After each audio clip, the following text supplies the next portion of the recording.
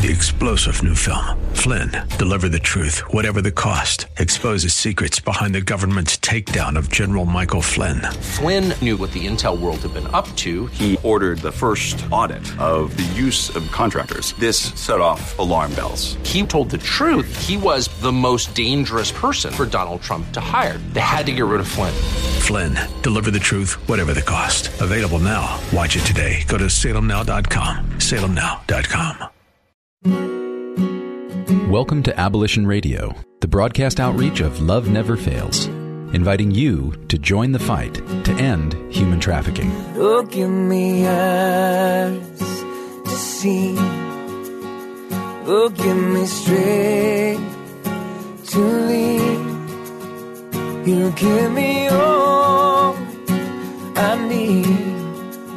So give me courage to believe. Each week, Abolition Radio sheds light on the darkness of modern slavery, celebrates the work of abolitionists who are fighting for freedom, and equips the church to engage in the work of justice with hope rooted in God's Word.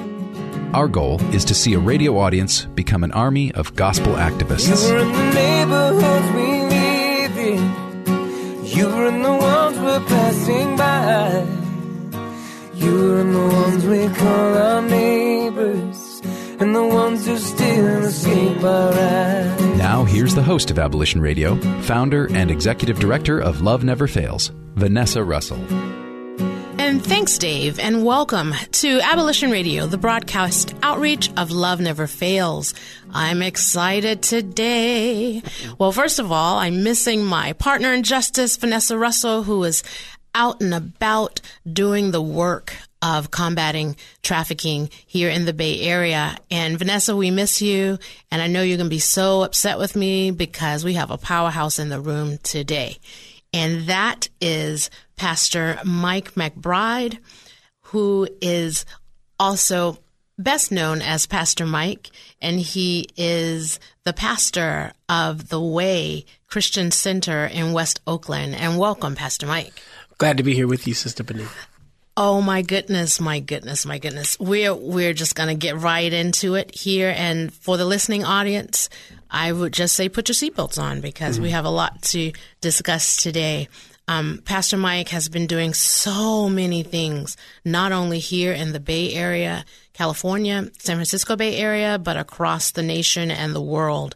And he has been in ministry, active in ministry for over 20 years. And he is committed, he likes to say, to holistic ministry. And he can really be seen doing that and leading others. He's a graduate of Duke University's Divinity School with a Master of Divinity. And his emphasis is in ethics and public policy. And you will know why and see why here in a few minutes. In 2012, he became the director of the Lifeline to Healing, or Live Free campaign with the PICO National Network. And I'm going to let him start there and tell us a little bit about PICO. Great. Well, it's glad to be here with you again. Glad to have you. The PICO Network is a national network of faith congregations that work to address issues of human exploitation in many different forms. Yes. The scriptures say that we don't wrestle against flesh and blood, but against principalities and powers, wickedness, evil in high places. And so there are very systemic and structural forms of exploitation that often bear themselves out in the daily lives of many of the people we know and love. So the PICO Network takes seriously that people of faith, congregations, faith leaders have a responsibility, both a moral, a spiritual, and an institutional responsibility to respond to systemic and structural evil. And the PICO Network has been working with thousands of faith congregations in dozens of states and hundreds of cities for going on now 40 years. And so I lead our criminalization and incarceration wing of the PICO Network. It's called the Live Free campaign. Okay. And you can go to livefreeusa.org if you want to learn more about that, livefreeusa.org or piconetwork.org. And we work to address issues of mass criminalization of people of color, poor folks, and try to dismantle those systems, those structures that are indeed evil. That is powerful. Now, when you say PICO, what does PICO stand for something? Yeah, PICO is an acronym that stands for People Improving Communities Through Organizing. Yes. Yes. People improving communities through organizing. Yeah, and like I said, it was started 40 years ago in Oakland by a Jesuit priest named John Bauman. Okay. And he helped to bring many of the tools of organizing into a kind of religious context. And many of us know that if you're part of the Black church, we've been organizing ever since we got here. Yes. So it's been a real powerful effort, I believe, to kind of formalize some of these informal efforts to address systemic evil and achieve liberation for those who are oppressed and marginalized. Wow, that is really, really powerful. You know, I think our listening audience, I know our listening audience too, is going to understand why in 2013 you were selected as one of the number 9 top clergy leader to watch in the U.S. And because of the work that you do. So tell us a little bit about some of the local and national task forces. Yeah, so, my story, actually starts here in the Bay Area. I was born and raised in San Francisco, the Bayview, Hunters Point part of the city. Yeah. And went to Burton High School. Went to a Christian school, pretty much kindergarten all the way up through 9th grade. So I was able to see both the world from a very kind of Christian perspective. My family, I'm a 4th generation holiness Pentecostal. Wow. So I tell folks, we really saved. Amen. we speak in tongues, we holler and dance on a good Sunday, we even levitate sometimes. But we also had to go home to the reality of communities that were drowning in the crack epidemic and drowning in gun violence. And we realized that being a Christian, being a follower of Jesus, being Spirit-filled, didn't necessarily shield you from the daily realities of human weakness and systemic and even personal sin. So it was for us, very important formation.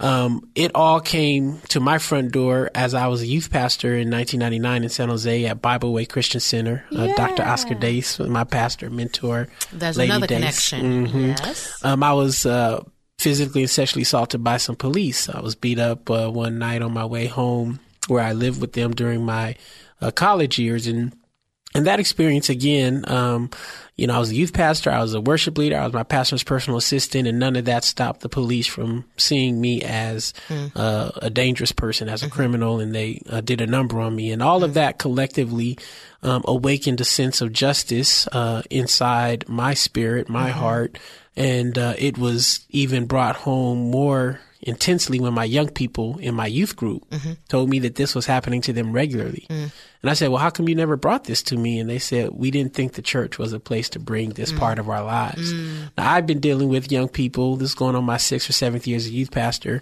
I was counseling them about their soul, about their school, about their relationships.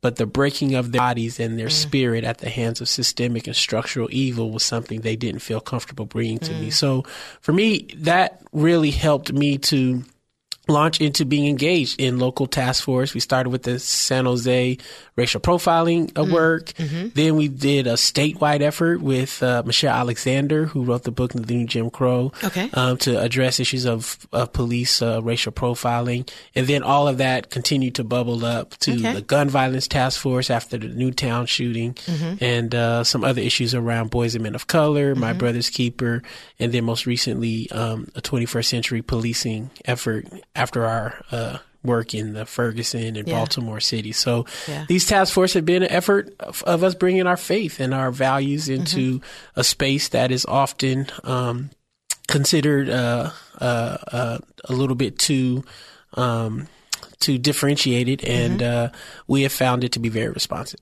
And isn't that just like Christ, right? Amen. He said to go ye into all the world. Making disciples. Making disciples. That is our Christianity is based on making disciples. That's right. And replicating other Christ followers. That's right. Not necessarily making or creating more people to come to fill up pews on a Sunday. That's right. But to invite people to become Christ followers. That's right. To make steps of change. That's right. And to be doers. That's right. Of the word. That's right. As well as hearers. Yeah, discipleship has to become, I think, for the church in America, a not only recovered practice and ministry, but one that is often redefined. And so often we think of discipleship too narrowly as a set of, routines, right? ABC. Come to church, pay your tithes, stop, smoking, drinking, sexing, right? Right. And we don't realize that discipleship is also about how we treat our neighbor, how we steward creation, how we steward our local and even municipal civic bodies, how we spend our money, etc. So discipleship, as you said, I think it's a wonderful framework, and that's the framework we even use at my church. I want our folks to understand that you loving justice, you living holy are acts of discipleship. And in that regard, I think we can make a profound impact in our communities. Yes, and getting that message to more churches. Yes. And that I'm with you on that one. You have alluded to a couple of things like your appointment to these task forces around. So we're going to take a break right here and come back with more of that. Great. After this commercial break, we'll be right back with another segment of Abolition Radio, the broadcast outreach of Love Never Fails. We'll be back with more Abolition Radio right after these messages.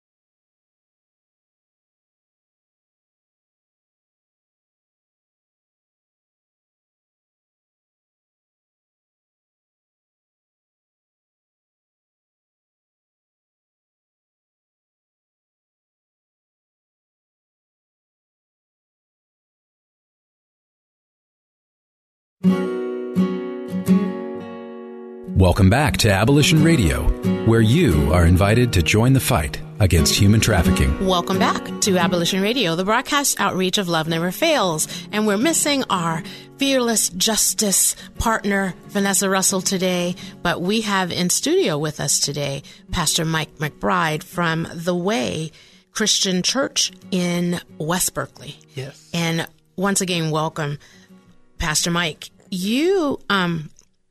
I want to get to your appointment as an advisor on President Obama's faith-based advisory council for the faith-based and neighborhood partnerships. I understand why that is definitely a need. Tell us more about that. What's some of the work that has come out of that? Yeah, so the Faith-Based Advisory Council actually was started under President Bush, President George W. Bush. Yes. And I think I remember that. It was an effort to bring the religious and faith community into a greater concert and council with the president to enact the presidential vision and agenda.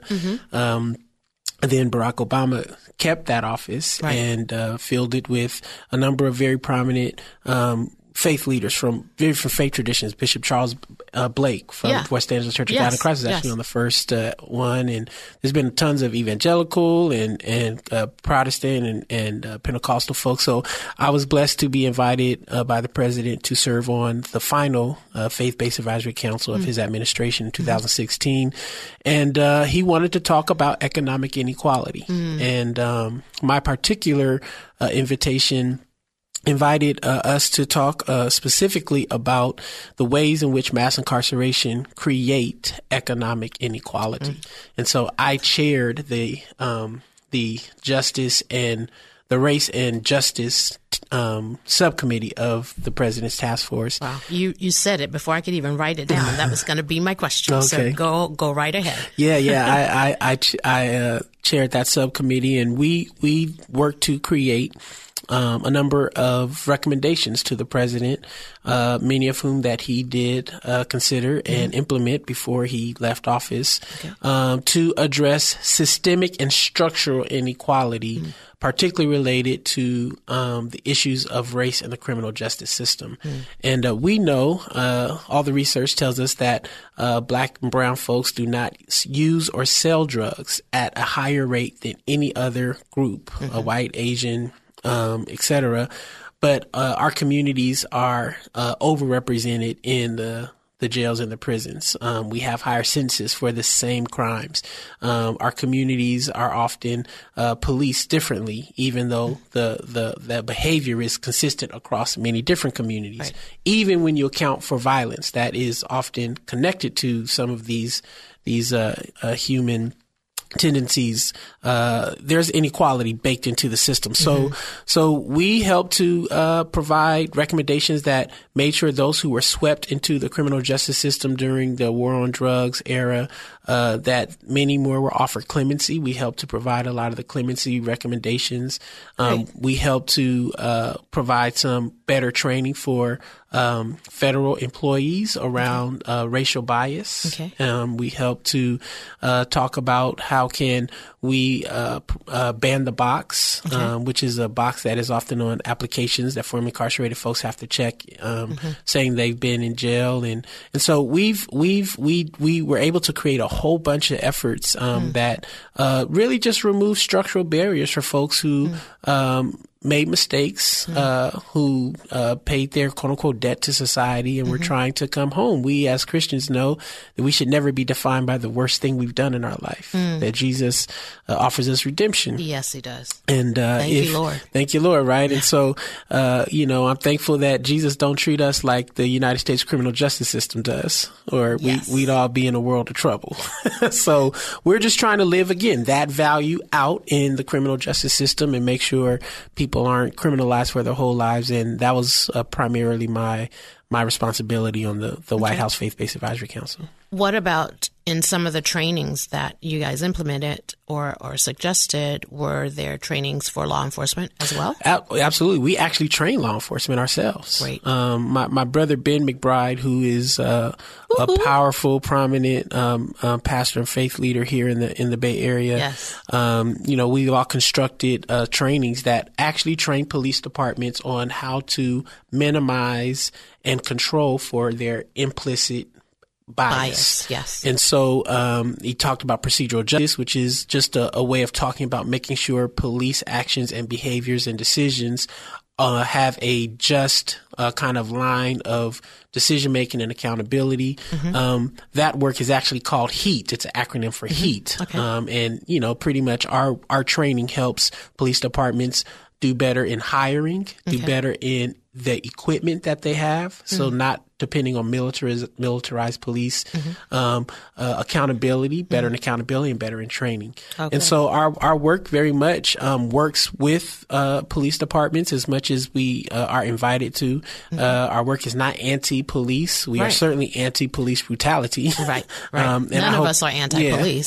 We work very closely with law enforcement as well. Yeah, law enforcement is for us something that we think we have to reimagine in this moment. But we do think that, there's value in working to eliminate the bias and the injustice that is in the criminal justice system, or we will have a community that does not believe in the systems. And where there is unjust or unconstitutional policing, we will have violence, and we will have a lack of trust. And so those are things that we work with the Department on Justice all the way down to Oakland, San Francisco, Richmond, even down in Los Angeles and in many different cities across the country. Great. Yeah. And isn't that just like the Lord, right? You just shared in our last segment how you, out of your church in San Jose, were abused by a policeman. Yes. And now here you are on the flip side. Yes. You know, God works in mysterious ways. I mean, of course, the journey to get there, I had to do a lot of therapy. Oh, I'm sure. I'm still going to therapy. Yeah. Coming out of Ferguson, our Ferguson experience there really triggered a lot of my trauma, re-triggered my trauma, re-traumatized me. But, as a minister and as someone who believes in the healing power of Jesus Christ and the sustaining power of the Holy Ghost, I think we are built for this kind of ministry. Yeah. And so my hope and prayer is that many more of us would see ourselves stepping out to be the bridges between these very conflicting communities and spaces.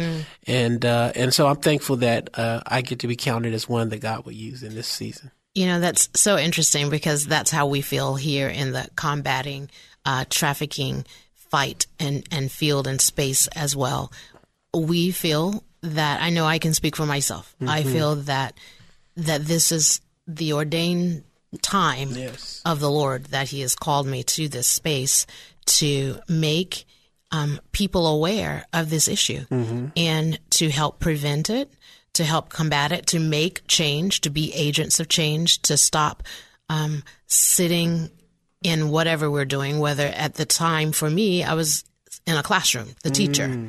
And, but I also sit in the pew as well and not stop being that person complacent, and not stepping out and doing what I can, all that I can to help in this fight and this issue. And I see that that's what God is doing with you. Amen. And I tell our people all the time, God doesn't call us all to the same thing.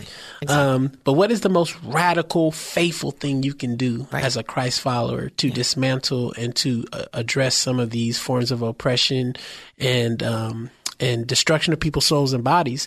And when you find that thing, be radical, be passionate, go out and do it.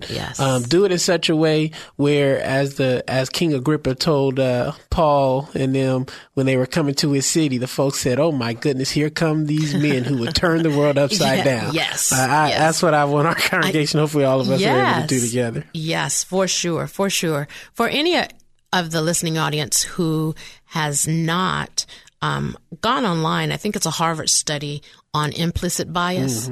I strongly suggest that you do so. Many of us, we don't think we have bias, and many of us are really trying very hard to not have that bias, but we all have implicit bias, and it would be interesting to find yours. So I put that little challenge or charge out and there. It's a real quick test, and again, it's often unconscious to us. So I often just tell folks, if you don't consciously address your bias, you will be unconsciously shaped by racism and prejudice. Yes, you so will. It's important to just consciously lean in, dive in, and let's figure out how to deal with it together. Yep, and talk about it. And that's what we're going to do when we come right back here with another segment of Abolition Radio, the broadcast outreach of Love Never Fails.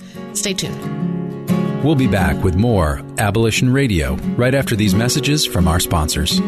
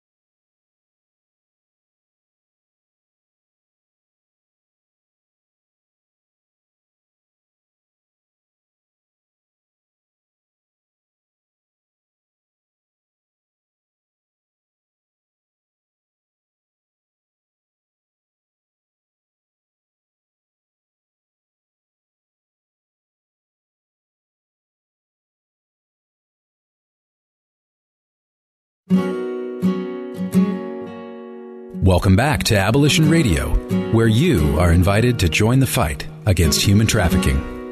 Welcome back to Abolition Radio, the broadcast outreach of Love Never Fails. Pastor Mike, you mentioned about the task forces that you've worked with federally, and you mentioned Ferguson earlier. There have been too many, a plethora of these incidents like Ferguson. Let's start with the killings in Newtown. Were you involved with that? Yeah. So what was so amazing and tragic about the killings in Newtown? I happened to be in Washington, D.C. that day at a training with survivors of the Virginia Tech shooting. My alma mater. Yes, whoa. Yes. And survivors from the shooting in Columbine. Okay. There were some families there. We were doing some work on how do we prevent gun violence. Okay. And we were in a lunch break, and all of a sudden the news started to come on about the shooting in a school. And these mothers who I met them maybe 6 hours, fell on the ground into fetal positions and just began to wail. It was like they were just reliving. I was the only pastor, faith leader in the room. Wow. And it was interesting, leading up to the lunch hour, many of them were talking about how the church had let them down, and they just, they lost their faith in God because their child had been taken. And, I was saying, well, you give me some time, we're going to have a whole lot more, faith leaders and pastors involved in, peacemaking. And then this happened. So they looked at me and said, Pastor, can you pray with us? Wow. And they said, can you help lead a prayer vigil today? Because I just feel like this is going to be a terrible, terrible day for our country. Wow. And so just me happening to be there in D.C., we led the vigil that ended up in front of the White House. Wow. Too bad I didn't know that then. I was also in the airport when I got wind of that. And I want to say it was D.C. If it's not D.C., somewhere in the Midwest. And I was like, I just burst into tears. Yes, it was a terrible day. It was, and part of the conversation that I was bringing and was invited to try to amplify and help the task force figure out is we have a daily mass shooting in this country when we add up the number of gun-related homicides, and the overwhelming majority of the victims are African-American men in particular. When you think of the suicides or count up the suicides, the overwhelming majority of the suicides in this country are middle to older age white men. Yes. So there's a problem with men and guns. And so part of what I felt as a peacemaker, the Bible says, blessed are the peacemakers, for they shall be called the children of God. I really felt and continue to be compelled that we have to make every effort to create peaceful communities to deal with our anger, our fear, and our pain that often drives us to irrational spaces and places of hopelessness and or anger and or fear. Yes. And so hopelessness to me is the bottom of where a person ends up if they succumb to a suicide by a gun. Anger, interpersonal violence with access to a lethal weapon is often the manifestation of irrational anger. And then fear, to me, is often the manifestation of the officer-involved shootings that happen all across the country. Yes. Again, all the research is telling us that, these incidents continue to be about an officer perceiving they are in danger. Right. So anger, fear, and pain, hopelessness. Often we have found if we can, as peacemakers, followers of Jesus, make every effort to be a part of the solution, then we should jump in to do that. And so those task force opportunities gave me and our network, hundreds of clergy all across the country, an opportunity to lean into local, state, and federal task forces to reduce gun violence, either by suicide, by homicide, or by police-involved shootings. And thanks be to God, our recommendations and our work is continuing to take and gather lots of steam. And so we have a number of opportunities and events that are coming up that are going to on-ramp people to hopefully put their faith in action and be a part of the solution and not sustain the problem. Wow. I have heard you speak on a few occasions, and you speak of the work you did in Ferguson. And you just spoke of how some of that, triggered your own personal story or emotional trauma. Trauma. Tell us a little bit about that. Well, when I was here in the Bay Area, of course, I was in my bed actually, and saw the first image of Michael Brown laying on the ground, and his and his grandfather saying, "The police have just killed my grandson." And then later on that evening, we saw all the images of police with dogs and weapons and things. It appeared they were, aggressively pursuing and even terrorizing members of the community. And so we were called by pastors in St. Louis who knew of our violence prevention work to ask us to come and help do some mediation between the police and some of the groups of gang members, quote unquote, that the young people were being characterized as. And when I got there, I found that the only gang there were literally the police. And I know that's a harsh statement to say, but I personally, while I was in Ferguson, had rifles pushed in my back by police officers while I was wearing my clergy collar, and we were trying to do crowd control. Some called me the N-word. Some called me animals. Some said they were going to blow my effing head off. Very, very violent responses to largely, overwhelmingly peaceful protesters who, in many respects, were trying to not only secure not just justice for Michael Brown, but talk about all the disparities that were happening in their community. And so my presence and our presence there, we believe, helped to craft and shape a conversation about justice, fairness, but also about healing.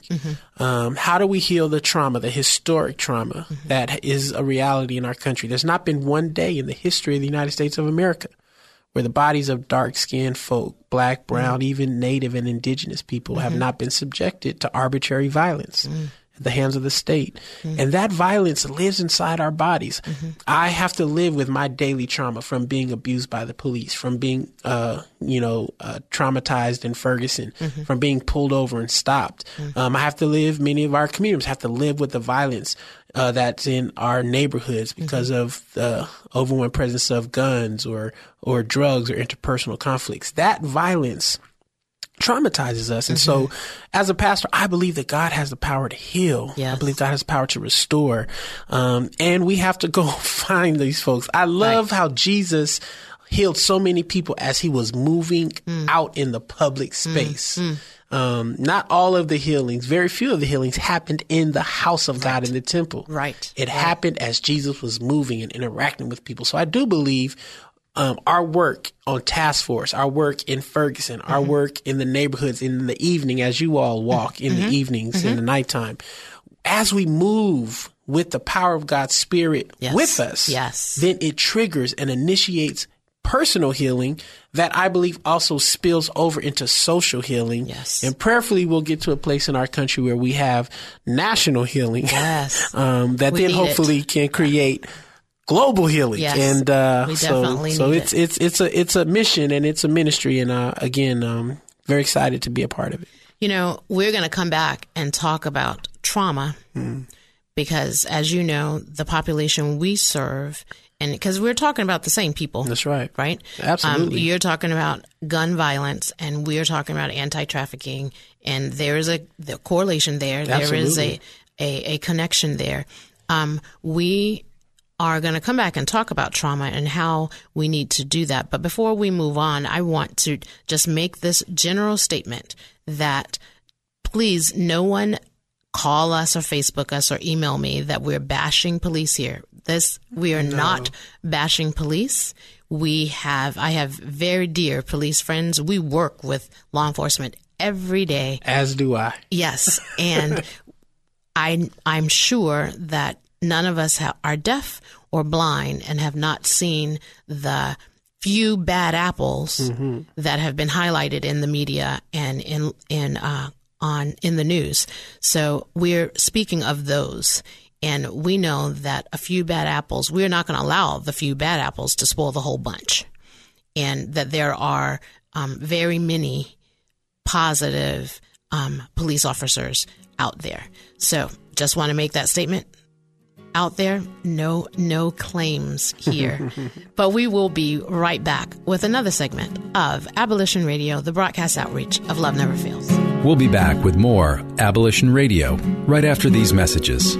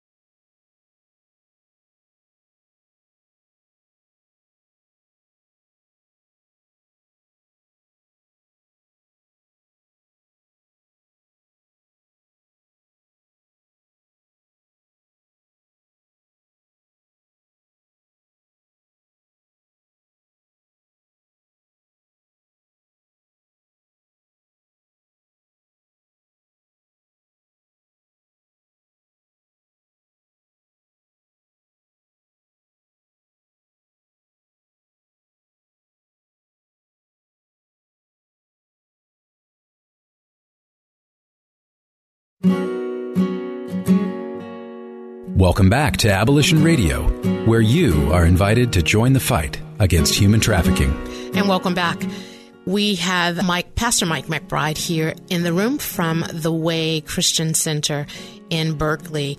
We left off, Pastor Mike, and we were talking about trauma and the effects of trauma on people, and particularly in this country, people of color. That's right. Black and brown people, and how, it's been, I always say that it's been ingrained in us since we were sent here or brought here, right? I have been to West Africa and walked through the door of no return. And me, a free African American from America, knows what that felt like to me, because I know what I saw when I walked through there. But that mindset, I always say, has been what we came with. And it's still, in many instances, being oppressed upon us. Let's talk about that trauma. So the scripture says that the sins of the fathers will be visited to their children. We don't like that scripture. We don't like that. Yeah. 4 or 5 generations. Right. I thank God that God is a cycle breaker, right? And we also are hearing and learning from science that trauma and memories of trauma are actually fused into our genetic code. That we have memories. We hold on to the stress, the fear of things that happened to our ancestors. So when people say, why don't you just move on? Believe me, if anybody wanted to move on, it'd be us. We will want to move on. But there's a reason why there is a residue of fear, of stress, of anger, of frustration that is easily triggered. When I came home from Ferguson, I would lay in my bed, and all of a sudden, my wonderful kids would slam the door, and it would remind me of a flashbang grenade. Without even me wanting to, I would just start crying uncontrollably.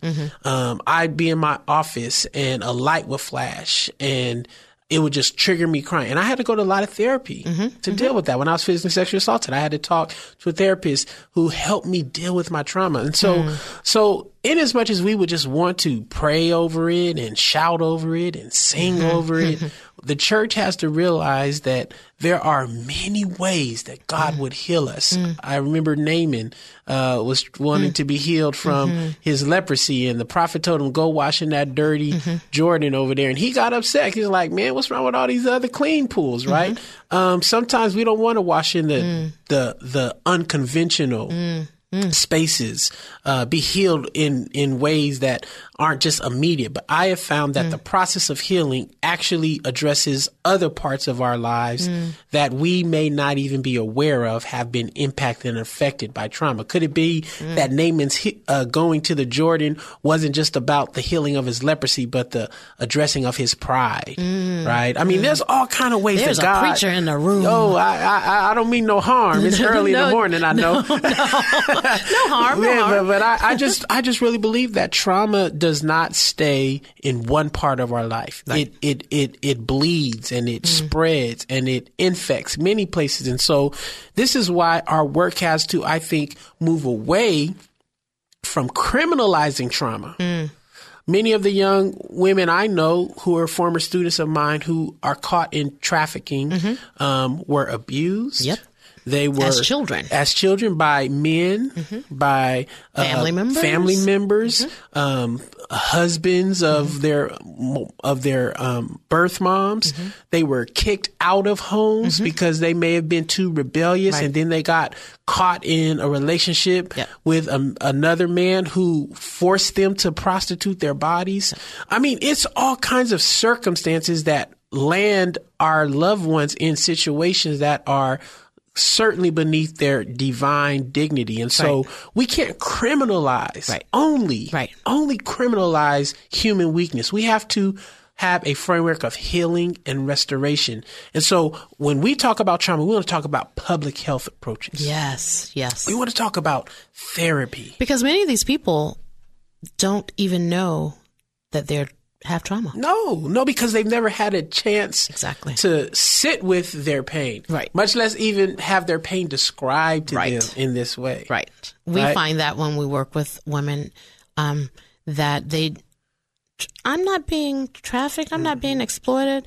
That's, they don't even realize. Nope. Yeah. Until you It's a remove norm. them. You have to remove them from the situation and give them a reminder of what their life is supposed to be like.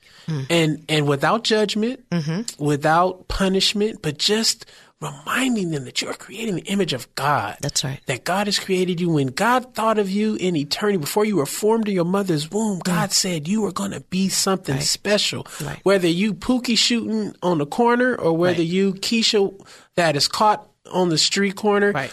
All of us have something that God has in his imagination for us. And it is our job as the church to remind people of that before they get to our church service. And that is why I think we have to continue to challenge ourselves to be outside, not with security and with all, but in the places where Jesus found himself. Wouldn't it be something if Jesus walked around with a security force and nobody could touch Jesus unless they walked through a metal detector? And no. I believe that the Holy Ghost power I have is more powerful than the power of a weapon, a power of anything. And I hope and pray that the church recover the boldness and the power of God's Spirit, so we won't need to depend on horses and chariots. Yes. And we're called to depend on God. Yes. I feel like preaching. Good word. Yeah. Go right ahead. We have a few more minutes. I feel like preaching. The church needs to rise up. We do. Not bashing the church here. No. But that's what we're called to do. Yeah. Whoever is the founder of the establishment that you call church did not do it just for show. That's right. There was, and I pray, some mission of that church. That's right. Of that group of people. Go back to the mission. That's right. Follow the mission. Find the mission if you don't have a mission. And do it. If you're off the track, get on it to figure out what it is, how you can make a difference. Like Pastor said, we know that all are not called to stand on the street corner and do some of the work that we do, but I can guarantee you what it is you are called to do, we can use it. That's right. In the fight that we are about.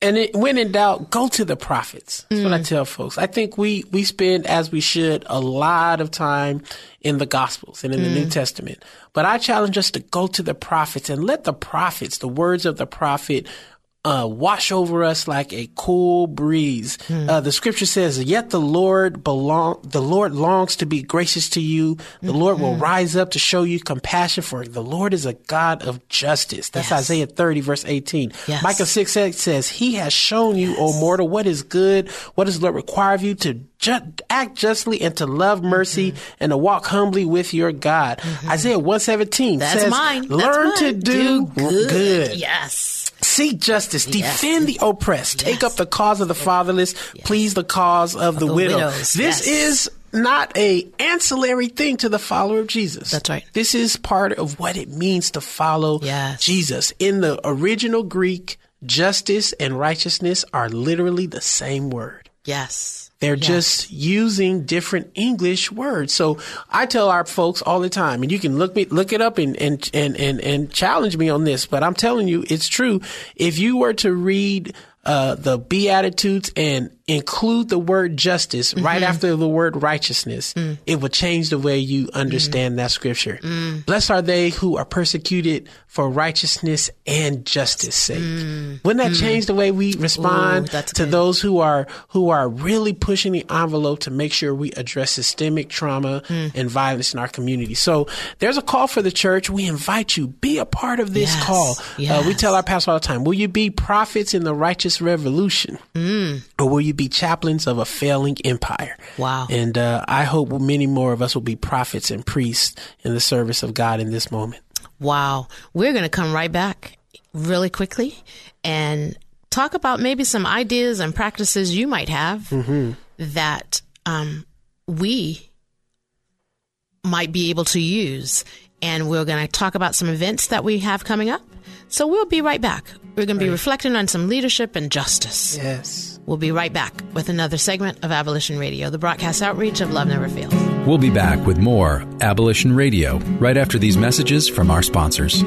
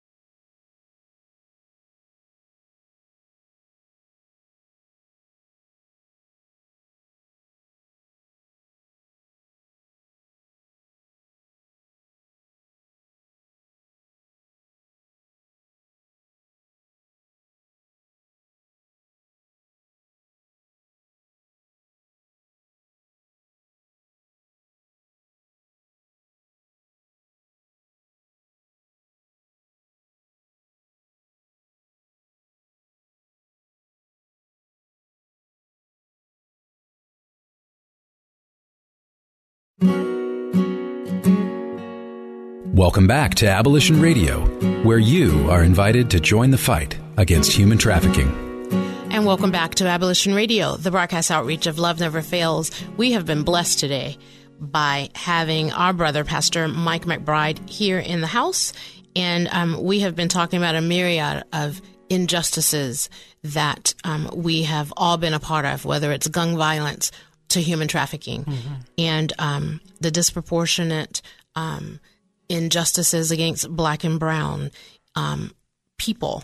And as we wrap up today, I'm praying that something that was said allows you, the listening audience, to reflect, to maybe come up with a new idea or practice that you want to change, that maybe you have not taken the implicit bias test quiz, that you do so to help yourself be a better person, one without that bias. And thank you so much, Pastor Mike. No, glad to. And for the work that you do. I would like to take this opportunity to wish you all a happy Easter as we and our listening audience celebrates tomorrow our risen Savior. Happy Easter, one and all. This week is the week that our new mentors training class begins. So if you are interested in becoming a mentor for positive change, please email mentors@loveneverfailsus.com and check in with Misty, and she will give you all of the details there. Also, a big fundraiser is happening, Music of the Spheres. We would love to see you come out. It's Friday, the 28th at Grace Cathedral in San Francisco, and it will be from 5 to 9, and it is a benefit for our education of California students, particularly the students here in the Bay Area, with our Protect curriculum and program, as well as others here in the area. It's going to be a magical night of music and feasting and social good. So come on out to Grace Cathedral. For your tickets, you can go to musicofthespheres/tickets and .com to get your tickets there and to hear artists such as Zion and Kev Choice and Lateef True Speaker, many, many others. So come on out and support. Also, the night before, the Alameda County Sexually Exploited Minors Committee, Awareness Committee, will be having their 8th annual open mic for youth. So come on out and listen in to the youth there. And it will be once again at Betty Ono's on Broadway. And it begins at 6, and that's Thursday the 27th. Also, June 10th through the 18th in San Mateo County, the Bay Area Anti-Trafficking Coalition will be having their Before Our Very Eyes awareness campaign during the San Mateo County Fair from the 10th through the 18th. So more on that will be coming out in the very near future, as well as Saffron Strands Conference. Their annual workforce development conference for the homeless will be June 12th and 13th there at the Richmond Auditorium in Richmond. If you would like to partner in any of these activities, give us a call. Let us know. You can contact us on our Facebook page, Abolition Radio, on Facebook, abolitionradio.com. You can go to loveneverfailsus.com, and we would love to have your support with donating. Be one of a million at loveneverfailsus.com/million. And it's we ask you only for $1 per month, and you share that with others as well. And that would greatly help support us. And if you have not heard today in our show here today, or have never heard before, please know that you are loved. Thanks for joining us this week on Abolition Radio. We trust that you've been inspired by these stories of hope and survival, and that you'll accept our challenge to get involved by contacting us at abolitionradio.org, by liking and sharing our page on Facebook, Facebook/Abolition Radio, or by making a contribution directly to Love Never Fails. Abolition Radio is the broadcast outreach of Love Never Fails, which is a donor-supported, nonprofit ministry that Vanessa founded as a way of directly impacting the lives of young people who are trapped in or at risk of becoming involved in sex trafficking. This broadcast needs your involvement and support. To find out more, simply go to abolitionradio.org and click on Love Never Fails. Today's program was brought to you in part by Case Industries and with major support from the staff and membership and donors at Faith Fellowship Church. Our theme song, Courage to Believe, is by Justin McRoberts. Hear more about his passion for justice and art at justinmcroberts.com. And this is Dave Naderhood. On behalf of Vanessa, Benita, and the whole team at Love Never Fails, thanks for listening, and thanks even more for taking action to help set captives free. No more you're in our hope for tomorrow. The pain of today, you are where you are. You are where you are. Eyes to see, give us strength to lead. You give us all we need, so give us courage to believe.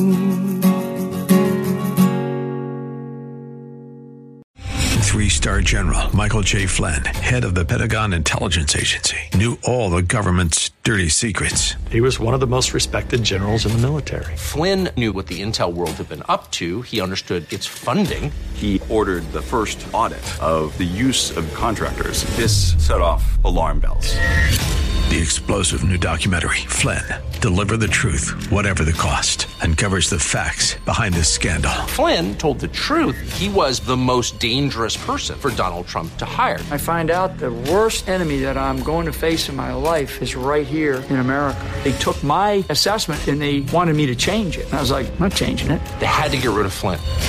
with in-depth interviews, archival footage, and never-before-seen personal records of the man behind the headlines. I just felt like I was drowning. Flynn, deliver the truth, whatever the cost. Available now. Watch it today. Go to salemnow.com. salemnow.com.